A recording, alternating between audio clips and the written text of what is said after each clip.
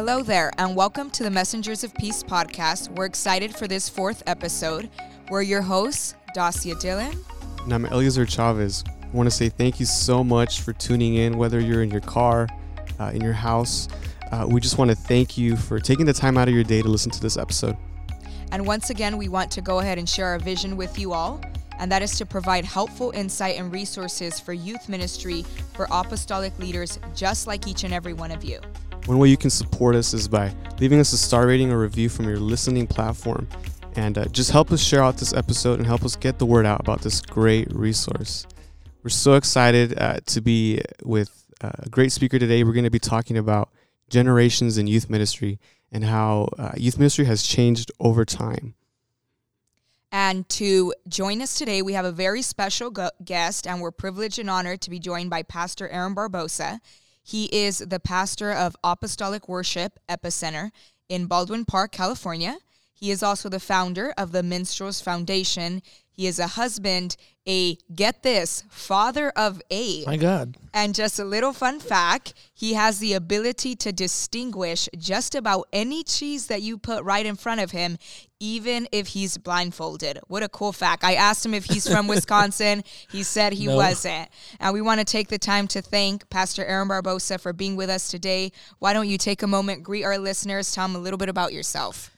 Hey, guys. Well, first of all, I am super grateful to be on this podcast. I'm very excited about this. I feel like, 1,000,000% honored that I am the first guy here that is not in our MOP board. So thank you so much. I give honor to our MOP board and all of our young people. What's up, everybody? Good to see you guys. Well, I can't see you, but hopefully you could imagine that we are being seen by each other. Anyways, thank you guys for having me. My name's Aaron. I'm a father of 8, husband of 1. And we had to mention that because I did say that people were like, wait, same wife? I'm like, yes, same wife. She's been good to me. My wife, Michelle's given me 8 children by the grace of God. And anyways, I'm happy to be here. I'm excited to dive into this content today. Amen. Speaking about children, let's go ahead and talk about generations. Yes. And so within apostolic generations, Pastor Aaron, we want to ask you, coming from many apostolic generations yourself, what a blessing and a privilege in itself. How was that experience for you? What was that like? Whoa. Okay, so my grandpa, David Hernandez, that's my mom's dad. He was the pastor, God rest his soul, of FLC and Lifeline Ministries in Whittier, California. And they had a dynamic ministry, so that was crazy, right? It was amazing. And then on my dad's side, my grandpa Oscar Barbosa, Bishop Oscar Barbosa, I should say, from Santa Barbara, still pastoring today in his 80s. Wow. So I have to say, to answer the question, how was that? It was amazing. It was so amazing. I have so many stories, literally, from each side of the family. I could tell you, the craziest stories of starting churches in a club in Mexico to being threatened with death by people in my grandpa's drug rehabilitation center. Wow. And Crazy stuff. So, yeah. And then, of course, my father is the pastor at AWE Church. He's our senior pastor there, and I pastor under him. And, So, anyway, it's been crazy being a PK and being, in our family, 3rd generation apostolic. It's been quite the ride. It's been incredible. So you mentioned coming from a lot of apostolic generations. How do you think that's kind of shaped the way you are now in your position as a pastor? Oh, yeah, absolutely. Well, I have to say that in one sense, I had to open my mind a little bit. Yeah. Because I'm from LA. And, when I was in Stockton, for example, I felt like all there was to do over there was go to church.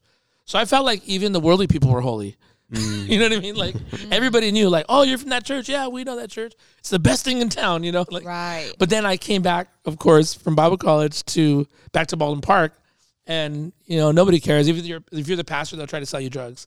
And it's really like that. We have drug deals going on, in our alley during Christian school hours. It's wild. So I had to kind of get myself out of the bubble, if you will, because, okay. I've been brought up, attended conventions camps. You know what I mean? Like, I've been in any activity. I was at the original NorCal Mass Recording. Like, I mean, Wow. I was at like all of these events. So you have to understand, like, it's a whole universe. You know how they say like the Marvel universe or whatever? Mm-hmm. Yeah, there's an Apple universe. And some people have not grown up from there. Yes. And we all think that everybody understands, but not everybody understands. So the initial way that it shaped my life was it was so big and so vast that it was like a little bit of a universe, you know? And I had to, like, when I went to college and stuff, I was like, oh, wow, people are different than us and they do church different than us. And so it did shape the way I think about stuff. And I actually had to not unlearn, because I'm very grateful for what I know and what I've been brought up with, but I did have to become more aware and more educated, you know, on like what do other people think about church and what they do. Now, this is very important. How I initially saw it, and I have to be completely honest. Do we do honesty right here in this? Yeah, one? go ahead. Of course. Okay, how I initially saw it is that everybody that was not apostolic, you are all going to hell. You know what I mean? Like, that was the initial, that was my worldview. You know what I mean? Mm-hmm. And you guys have nothing to show us. Like, apostolic. And I would have all my people chanting with us, right? And, oh, what? Trinities, go down. Like, you know what I mean? Like, we, like, bro, we're like, I'm telling you, the apostolic verse, you know, or Apple verse. You know, I'm going to dub that and make a shirt, the Apple verse. But I started attending some leadership conferences that were like non-denominational or whatever, or other denominations. And I very quickly realized a few things. Number one, some of them think that we are a cult. Like, number one, I remember I was in a bookstore and I was like, oh, this is a great Andy Stanley conference. Wow, so good. Look at them. They have food trucks at their conference, right? I was all excited. I was like, yeah. And then I'm like going through the bookstore trying to find something for my wife, you know. Oh, this is great. And they're like, How to Break Free from Cults. And I was like, interesting book. I open it up. And it's all Pentecostal. No way. UPC. Apostolic Assembly. I'm like, wait a second. Oh, my goodness. Do you guys literally have a book on how to protect people from me? Wow. Like, you guys, come on, you know. And I think that was a very, since that time, a very extreme view that I think some people in other denominations have. But I did have to realize, number one, not everybody thinks like me. And the other thing that I realized is I do actually, believe it or not, this is very difficult to do at first, especially if you're not mature in the Lord. But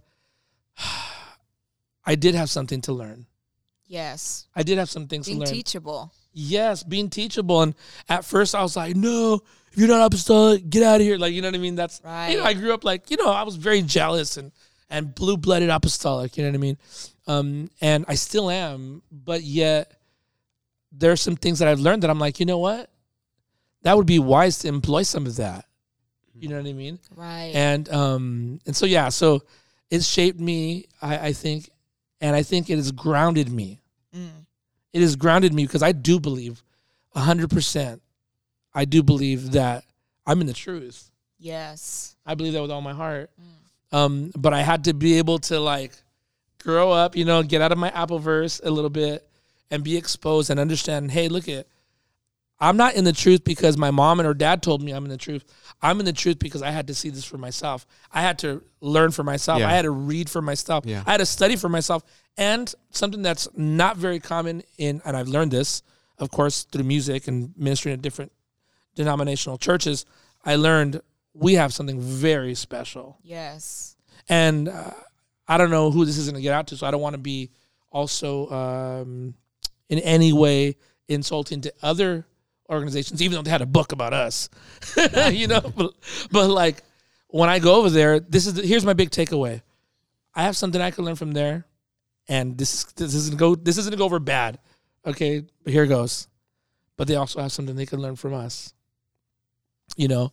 And to end this little moment, I would say this: what I've learned in interactions with people that are hungry for God, even from other denominations, is that when I take the time to learn something from them and they're actually willing to be open-minded because there's something about your anointing. We have no idea what it is. I'm like, it's not a secret. I could talk to you about this. Right. You know what I mean? Yes. And they're like, well, you know, what is it about you, man? It's just you're called from God. I'm like, yeah, I'm called from God, but there's several 100,000 of us. Zillions, maybe. Yes. I don't know. I'm just saying, like, in my circle, you know, like, and I realize that if we can be humble and we can be grounded, then I can learn from them. And I do believe that there's something that we need to be showing, something that we need to be demonstrating more specifically. Awesome. No, of course, growing up, there are things that we learn from our parents, from just being raised in church and being teachable. I think that's such an important factor. But then there's also things that you don't learn from others until you start getting your hands dirty. And you being an individual, Brother Aaron, that works with young people, and you have this minstrels ministry, how would you say that youth ministry has changed throughout the years? And what was your experience working with young people in youth ministry? Wow. What a great question. What's the first part of the question again? In what way has youth ministry changed throughout the years? And maybe you want to share a little bit about your background. Okay, I'm going to start with that. In what way has youth ministry changed throughout the years? In my experience, of course, because I'm sure other people have different perspectives, right? I think youth ministry has changed for the better. I think we're learning a lot. Like I was mentioning, being exposed. I think one of the most incredible things that happened, when Joshua, they were sending spies in to look at the land, and right, there was all this promise, and you know, like one guy was like, "Oh my God, the fruit over there is incredible," and then the other guy's like, "But there's giants." Yes, there's two different perspectives. You know what I mean? But the thing is, for them to be like privy to the next level, they had to expose themselves. Yes, and I think on the upside, we have been exposed to a lot of education. I think we've been exposed to process. I think it's been tremendous for us. And on the downside, if I could say this, I think sometimes in some moments we've lost our way a little bit. You know what I mean? And it's easy to do when you're like 70 zillion units and 3 part-time jobs. You know what I mean? And I always urge young people, get your education. Please, we need you. Yeah. Do so that. Good. Yeah. This is so important. But when you're done, my dad taught me this, when you're done with your degree, take it to the feet of Jesus and submit it to God. Take it to and tell the Lord, God, what do you want to do? What do you want me to do with this? I think this is so huge. I think a lot of times education could be a doorway to take your energies and take your ministry like away from the church. And I'm like, no, bring it back. Like back that up and like bring what you've learned, like the way Moses did, right? He took all the amazing insights that he learned in Egypt. And what does he do? He's like, okay, at a certain point, now I'm going to dedicate what I have to the Lord and to my people. Right. You know what I mean? And a lot of us, like we learn something, we're like, whoa, other people take notice of me. Whether it be music, whether it be like, they did, wow, look at us. We did it. And then like they start kind of finding their way out, almost like an exit strategy. And I don't think that education should ever be an exit strategy. I think education should be edification strategy, building strategy for the church, for the kingdom, And so I think we've changed in some ways for the better, of course, because now we're becoming more educated. We're becoming more tech savvy, thank God. There's some things that are changing. But I think also on the downside, we have to bring it back. Like we really need to reel it back in and be like, yo, what is my life going to say when God asks me, when I stand before him, what is my life going to say that I did for God? Because only what you do for Christ is going to matter. Right. Brother Aaron, you mentioned one of the ways that you feel youth ministry has changed is through process. Yeah. Can you bring a little bit more awareness as far as what you mean by process? Yeah, so I'm like the guy from Cloudy with a Chance of Meatballs, where he only has like fishing metaphors. Well, I only have musical metaphors. Okay. Okay, so because I've been a musician all my life, and that's been most of my exposure to young people. And of course, Minstrel Foundation is a music school. So mostly, for the most part. For example, when I was a young person, let's talk a little bit about like liturgy, right? Which is the process of how we do services, right? When I was a young person, it was the minister is going to do the MC, whether he sings or not. Right? Yeah. Remember Does he that. sing? We don't know, but he's a minister, you know. Okay. Sorry, this is so funny to me. I'm sorry that this tickles me so. Okay, so it was just like, hey, you know, he's a minister, he leads. The other thing is, the church that I grew up in always had a Dorcas special, a Varones special, a youth special, and a Ministerio Infantil, like children's, like, you know what I mean? Like, it had, like, everybody had their special songs and everybody had their special clothes, and it definitely did look something out of a movie or something like that. You know, it was beautiful for the time. Mm-hmm. That time was beautiful, but I think somebody decided one day, hey, do you think maybe, you know, the MC should sing? You know, or do you think maybe we should have somebody that can sing in the church lead the song? You know, and you have to understand, it's these leading questions that do the most good, I think. You know, especially when you're in a multitude of counselors, as the Bible instructs us to be in, and you're under the auspices or the, you know, authority of your pastor. This is when all this becomes good and it becomes safe. You know what I mean? Of course, in time, I know, like, one church, I remember the brother was giving the testimony that he became the pastor, and the next week he decided he was going to move the piano to the left side of the church, I guess, whatever, and like half the church left. Oh, wow. my God. Because they were used to it being that way all of their... I think that speaks volumes for the greater picture. Yes, it really does. So I think that now we don't do things like that, you know. Our processes for doing worship have changed. In fact, this year, by the grace of God, I have no idea why, but I'm playing organ, right, for the youth convention, which is strange because I'm not a youth. But I'm grateful, but I'm learning something that I'd never learned.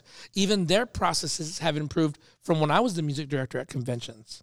Because I was music director for conventions, or at least a musician, since Brother Bishop, President Baldemar, was the president. Do you guys even know who that is? Yeah. Okay, Wow. just double checking with everybody. I actually don't. Okay, awesome. That's how old I am, okay? So I was at his funeral, and I was able to play, and it was really nice, and they played a video of him as the president. I was like, wait a second, who's that skinny guy? It was me. Wow. I was like 16 years old, right?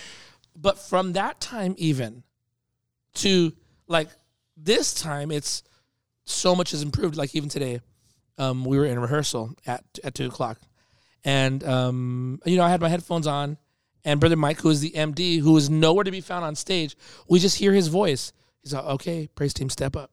Well, and they all stepped up, and I'm like, Mike? Like, I looked up to heaven, like, is that the voice of God? The voice of God. You know, and everybody, like, and he's, like, orchestrating things and using in-ear monitor systems to really make sure that everything's organized. Yeah. And to let us know, hey, preacher so-and-so wants to come up and say something, so that we don't, like, clash. And you see what I'm saying? So Yeah. Yeah. even processes in liturgy have improved immensely Yeah. from when I was younger, which was like, well, that's the minister, so he's in the lead, and all these different auxiliary departments are going to have their song. Like, it's, wow. Yeah, and I like how you mentioned that processes have changed, like, throughout generations. Yeah. And I think also the needs of generations have changed. Oh, my God, yes. Like, I remember, I'm pretty sure, like, in past youth camps, altar call was like, bring your worldly movies to the altar. Yeah. Or if you watch Disney, like, you need to come repent. Right. But these days, it's like, I'm dealing with my mental health. Wow. Or it's you know, we're tackling subjects like, is gender fluid. You know, all these Wow. subjects that Yes. the past generations, they didn't have to deal with. Mm-mm. What are your thoughts on that, Pastor Aaron? Yeah. In some ways, it's sad because sin grows. Yeah. You know, and it. I remember. I don't know if you guys remember, evangelist Carlos Ceniceros, and he was one of the evangelists in my time. And one time, I confessed to him my sins at a youth camp, and he had a knack for doing this, getting people to confess because, well, you would just have to know him, and he's like really good at getting people. Like, he didn't make them, but just like he was so transparent, and he would tell stories of how he helped young people. Yeah. Like with sin. And so I was like, well, shoot, I got to talk to him, you know? And so I went and talked to him. I was like, hey, Senny Soto's blah, blah, blah. You know, if I was slightly funnier than I am now, I would tell you what I told him, but I'm going to just keep it between me and God, right? So I told him, I was like, San Isidro's, blah, blah, blah. I've been struggling, you know. And I told him, I've been struggling, San Isidro. I was like, can you pray for me? And I was a young man. I was unmarried. And, I mean, bro, like, he helped me so much. And this is what he told me. He said, you know, Brother Barbosa. That's his voice. Mm-hmm. He's like that. He's like an old cholo. I loved him. He goes, you know, Brother Barbosa. He says, I can't tell you actually what he said because it was kind of for men only. Mm-hmm. And he says, but this is what he said. He says, sin is never satisfied, but always graduates. Wow. And I was like, oh my God. He just literally like told me like my whole problem. Wow. He's like, sin is never satisfied. So if I were you, mijo, do what I did when I first came to Jesus. I said, what is that sin? He said, what did you do? He said, I fasted 2 days a week. I fasted to the Lord and I prayed and after that, after a few months, God delivered me. I would suggest that you do the same thing, mijo. I was like, okay. So I'm not going to go to hell. No. You're not going to go to hell. We all have problems. And he really encouraged me. Yeah. But the point is that word right there, how sin graduates. Sin never satisfies, but sin always graduates. Mm-hmm. So interesting. And I think that if I had to answer that question honestly, it's a little sad because I kind of wish somebody was going to come in and say, oh, Pastor Aaron, I've been watching Disney. Like, how cute. Mm-hmm. Like, how cute a sin is that? Now. Wow, yeah. You're like, now it's like, geez Louise. Like, I mean, my heart is broken sometimes with the things that young people talk to me about. Right. And I feel sad. And we have to respond to it. We can't live in the past. We have to deal with what's going on today. Yeah. But if you were to ask me what I really think about it, I think it's, you know, it's sad, you know, the times that we're living in. People really need Jesus now. I can't end it on a sad note. I have to say, the Bible teaches us where sin abounded, grace much more. Mm-hmm. And so what does that mean? That today, the grace of God is even greater. Right. Than it was like even what I experienced back then. So, you know, maybe I needed sin to overcome, you know, whatever my little problem was, watching too much Disney Channel or something. I don't know. And now people might need it more like for the things that you're saying. Mm-hmm. But either way, God can handle it. Yes, and you talking about sin and how that's something that always graduates and you know, unfortunately, as the time of the Lord comes near, it's something that it's not going to decrease. It's only going to increase. So how important is it, Brother Aaron, in the times that we are living in and the way that the world is shaping and evolving, how should the church respond in this time? Oh, my. Funny, I've preached so much on this. How should we respond? What a great question. I think we need to respond like Jesus did, you know. People used to get like angry with him because he would hang out with sinners that were considered notorious. In other words, they were well known for being really bad people. Mm-hmm. Like, I mean, imagine that, you know. And Jesus, he would sit with them, which in that time would mean that he had fellowship with them. Like, in other words, you're okay with me to sit down. Like, come sit down with me. Right. But what I love about Jesus is that even though he dealt with people that were, say, really far out there for the time that they were living in, he never did what they did. He never became what they became. That's key. He influenced them. Yeah. And, of course, the Bible teaches us to be salt. In other words, we're supposed to be the influence. And I think that some people have asked me, how do I know I'm ready to help this person? And the answer is really simple. Are you the influencer? Wow. Or are you being influenced? So good. If you're being influenced, then maybe it's time to, you know, maybe bring somebody stronger in or connect them to somebody strong in your church or invite them to a small group where you're not at it alone. In fact, that'd probably be the best advice I can give. Don't do it alone. You know what I mean? But I would definitely say that the way we deal with sin should be like Jesus did. He was so humble. He received people, the worst kind of people, you know, but it never changed him. He always changed them. Yeah, and I think that's so important, you know, ministering into those people. And I think most importantly also having the anointing, because the Bible says that the true anointing breaks the yoke. Come on, bro. Amen. And you need the power of the Holy Spirit in your life. That's right. You know, I know you've probably preached from 2 Kings chapter 13. when the prophet Elisha, he tells the young man to shoot the arrow, right, and to strike the ground. Right. But he only strikes it 3 times, and the Bible says that Elisha became angry. Right. And so, what are your thoughts on that? Do you think that the way that things have been done in the past, does that equal principle, or? What a great question. I think that the way things have been done in the past have to be appreciated, and they have to be respected. Yes. My dad told me something that really put it into perspective. He started talking to me, I can't remember how many years ago, but I've been his co-pastor for almost 18 years now. Wow. And I know I look only 23 years old, but no. No, but I've been his co-pastor, since I was 22 years old. I'm 40 now.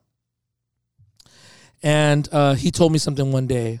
I think it was about 10 years ago. He said, hey, I want you to know that I want you to be the pastor of this church. And I believe that God is calling you, and I want you to receive God's calling in your life. I know you have music, and I know you have all this stuff, but I want to, basically encourage you to accept the calling of God on your life to be the pastor for this church. It's not going to happen right away. I'm going to train you. He told me, I'm going to train you. I'm going to, have transition meetings with you and teach you all the things that I know about pastorship. And you're going to be ready to go when it's time. Because I was really afraid at first. When he told me that, I was like, oh, no, you don't want me, And he said, no, I'm going to train you, and you're going to be ready to go when it's time. And so one day he gave me this word to answer your question. He said, your grandfather, who was the original pastor of the church, he said, your grandfather, he, just think about it like, how we have all these roads. But before this, he said, it was just all orange fields and blah, blah, blah. He said, picture it like this. Your grandfather cleared the debris. His generation did the work of clearing out all the rocks and the boulders and the trees. He made a way. My generation, we paved the roads. That's what we did. He said, now your generation is going to come, and you're going to drive on the road. You're going to be, the one to actually do these things. It's going to be like he said, he gave a bunch of analogies. One time he told me I was going to be like an airplane with a long runway, he said. Yeah. And that's how I see it. I think every generation makes their contribution, and only ungrateful, not ready to receive people would talk down on that and disrespect that. Now that I've had the opportunity to start making my own contribution, it is only now that I'm like, oh my God, my dad is such a beast. You know what I mean? Yes. And then my grandpa, oh my God, grandpa. I mean, I know you still let your ministers lead the MC, but oh my God, what a beast. What an incredible preaching machine.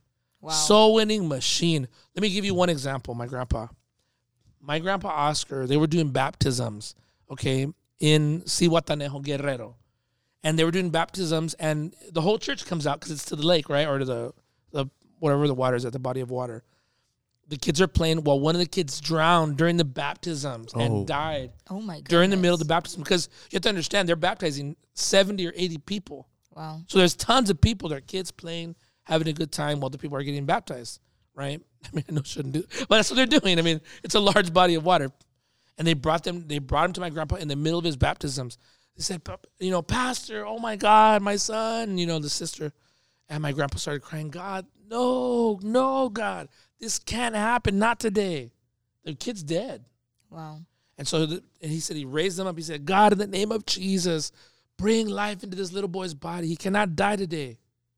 And he was dead. And all the people started murmuring and crying and, oh my God. And my grandpa said, God, no way. And he lifted him up as high as he could in the air. He said, I rebuke the spirit of death in the name of Jesus. Come out. And he said, Lord, breathe life in this kid. And the kid spit up right there in his hands. Praise God. And he gave him back to his mom, and they kept on doing the baptism. And more people got baptized. Wow. Bro, my grandpa is amazing, an amazing man of God. But I hate the way he does his sound and stuff. You know what I mean? So I can't be a dummy and be like, well, you're irrelevant, grandpa, because the sound, No, I have to respect what he did. Our church wouldn't even be there if it wasn't for him. So true. My dad wouldn't be the pastor if it wasn't for my grandpa. And then, of course, I have so much to say about my father. I mean, where in the world could I possibly be without my dad and my mom, of course. And so for me, I think that the way, as far as generationally, we need to remember that God is the God of Abraham, Isaac, and Jacob, the God of grandpas, right? The God of grandmas, the God of dads and moms, but the God of the children as well. And he wants to be identified. He would always tell them, I am the God of Abraham, Isaac. And he wanted to be identified as a generational God. Yes. You know, and us, we want to be identified as a youth, like he's a youth God. Yeah. Like, no, he's not a youth God only. He's God of everything. He's God of every generation. I think that's what we need to remember. And if we do that, we will have the wisdom of the grandparents, the access of the fathers, and the strength of the sons and daughters.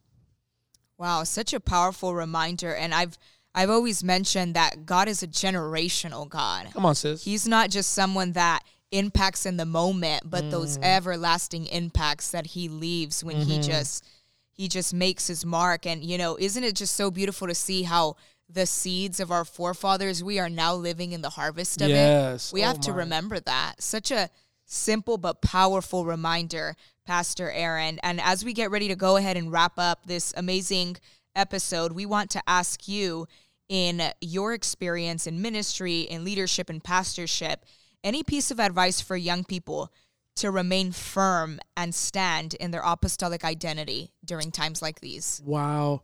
What a great question. If you were to ask me to remain firm and stand, I would have one answer. But as you put it through that filter of apostolic identity, oh man, that's a great question, because I believe that even though music has opened up different doors for me to minister in different ways and things like that, I am 100% grateful and thankful and happy, actually, for what it's worth, to be who I am, to be brought up in our church, and for me, like, I mean, I wouldn't change anything as far as, the experiences that we've had and the word and the power that we've grown up with, the demonstration. Yeah. I mean, literally, my friends, I've never seen anything like it before. I've never encountered it. Now, I haven't been in every place in the world, but every place that I've ever encountered, within an 8-hour drive radius, like, we are so blessed to have what we have. And so I would tell young people to stay serving. I always say that Jesus saved my soul and music ministry saved my life, because I think if it wasn't for that I had a ministry to go to in some seasons of my life, I don't know if I would be in the Lord. I think there was many seasons where the enemy had it out for me, and I think I was really close to giving up, and but I was like, I would kind of sigh and be like, I can't just leave my dad like that, and I would be like, okay, I better repent, man, and go back to church. You know what I mean? Like, and service always kept me close to the house of God, and the house of God always kept me close to the presence of God. And I think that's probably why I'm here today. If I have any secret sauce, it would be saying yes to God over and over again. It would be that I just keep on telling God, yeah, Lord, I'll do it. I don't think I'm the guy for you. I don't think I'm your guy, but I'm down. I'll do whatever you want me to do, And that has opened up just so many doors. Like, I'm still mind blown all the time at the things that God has done. And so I would always encourage young people, those two things, service, stay close to God and service. And then, you do that, God's going to just open up all kinds of doors. I mean, I'm telling you, and I really mean this, and I don't think anybody would disagree, but I'm really nothing special. I think if you look at me, I'm kind of like Leah in the Bible. When the Bible said that her man looked at her with a funny eye. Because that means that you had to look at her sideways to really think she was cute. but Leah was loved because of what she produced. Yes. You know? And I think that I'm loved because of what I produce. I think if God didn't give me the children, quote unquote, that He's given me, I don't think anybody would think of me. They'd be like, "Oh, look at a cool little fat guy," you know. You know, that's what they would probably think. Like, "Oh yeah, it's cool. The guy's cool. He eats a lot of cool food." You know, good posts on food, man. That's what they would think of me. You know, but because of what God has given me, the children, if you will, the fruit, if you will, quote unquote, that God has given me, I think if I had anything special, it literally is what God has given me. So I would tell young people, the Holy Spirit, God, service, staying close to God, staying in doctrine, staying in the Word, like all this stuff that I'm talking about, like this produces fruit in your life. And fruit makes ordinary people extraordinary. Yeah. I think, you mentioned having an experience with God, staying in the presence of God, the power of the Holy Spirit. When the disciples came out of the upper room, they came out with power. Yes. They may not have had a program. Come on. And how many times is it that we come out of a meeting and we come out with a program, but we don't have no power? Come on, bro. Amen. And when we read in 2 Kings where Elisha told him, shoot the arrow, the arrows might be different. TF10, he said, the arrows might be different, but the bow is the same. The doctrine is the same. Staying in holiness. Holiness is not outdated. No. Preaching the oneness of God. No, sir. What would you say to that, Aaron? I agree. Yeah. I mean, that's all I could say. I totally agree with that. I think that a lot of times, if we're not careful, we think that because some of our methods could be updated, that everything else, I'll just throw out the baby with the bathwater. I think it's a huge mistake. And here's the other thing. I want to tell some young person out there. If you don't stay here, who's going to bring the change that you're craving? Wow. The change that you feel that God is, oh, man, we need this change in our church and we need God. Like, who's going to do it? Right. If everybody bounces. Like, no, you need to stay where God has planted you. There's a story in the Bible, Shema, and he's counted as one of David's mighty warriors, right? And all these other guys, like, there was one guy slayed so many people that his hand was fused to his sword. But Shema is named as one of David's mighty men for guarding a field of beans. And most people would be like, who cares? But he said, because the king has assigned me to this, even though it's just a field of beans, I'm going to stay and defend it. And even when other people didn't see the value in it, you could read that scripture. It says they retreated. He stood there, and that's why he was counted one of the mighty men of David, because he stood and defended something just at the word of the king. And I would definitely tell somebody, if the king, if God, the King of Kings and the Lord of Lords, if he assigned you to something, defend that, even if you consider it just field of beans. You have no idea what God will do with that property or that space in your life. Thank you for sharing that, Pastor Aaron. And I think, just to sum it up, you mentioned how, yes, there are definitely some methods that are changing as generations are progressing and as generations' needs becomes different. But there are definitely some things that you just don't touch with a 10-foot pole. So good. You don't touch our apostolic identity. Amen. The word of God. The power of the Holy Ghost doesn't change. Nope. And holiness, that doesn't change. Nope. And so, because it all draws back to the characteristic and the character of God. And so thank you for sharing that. And as we get ready to wrap up this episode, we want to ask you, Pastor Aaron, a little bit of a joking around question here. You being someone that has worked so many years in ministry, what has been one of the most humorous or interesting experiences that you have had working with young people in general? Oh my God. If I had a quarter for every time something funny happened with the young people. See, some of the things I can't tell you because these young people, they love me and they're going to be sad if I tell you their story. Okay, one in particular was about me, and this happened to me. I think the Lord was dealing with me on pride issues. And so my dad bought me a brand new, back then it was brand new, a Motif 6. And all the keyboardists that know the original Motif, well, I had like serial number 2024 or something like that. Like super brand new. It just came out, right? And I was up there, and Pastor Ron Fernandez, now from Texas, back then he was from it was his church actually, West Whittier. And I was playing the piano, and he was picking up the offering at the end. He's all, Brother Barbosa, stop playing right now. I need to tell these young people, that they need to be giving the offering, blah, blah, blah, blah, blah, right? So I was like, oh, okay. So I stopped playing, right? So he kept on going on, and, Brother Ron, he could talk, And it was a good, 8 to 10 minutes, and I thought maybe he's like my dad, because my dad wants me to help him to close it down. He tells me, hey, if I'm going long, just come up, play the piano for me. Mm-hmm. And then I know that it's, it's kind of like my cue to stop, right? So I thought, well, maybe he needs my help. So I touched the piano, right? And I'm like, I'm gonna help him. I kid you not, man. It must have been like the angel of the Lord. I touched the piano, and I was at the top of the stage, and I don't know how, it was like the stage was like 20 feet in the air, right?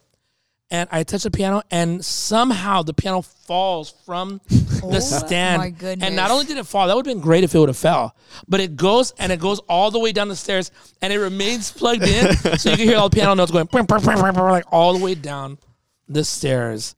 And then Pastor Ron looks at me, he's all, brother, I told you not to play anymore. I was like, and I wasn't even dating anybody. I couldn't find a girlfriend for like 2 years after that. It was... That's hilarious. Bro, it was the worst. My piano got ruined. I got no girlfriend for 2 years, and I got embarrassed in front of the whole district. It was awesome. Man, yeah. That's a funny experience. Definitely a humbling experience. It was a humbling experience, bro. Awesome. Well, thank you so much, Pastor Aaron, for being with us today. We really enjoyed this episode. A couple of announcements before we end. So we have April NYA is coming up. And Northeast NYA, April 15th through the 16th in New York. What? Rockies NYA, April 29th to the 30th in Denver, Colorado. Make sure to go to your local NYA, get your blessing, and get a word. Awesome. And thank you so much once again to all our listeners for tuning in. Keep a lookout for our next episode that is released every first Tuesday of every month. You all be blessed and have a great one.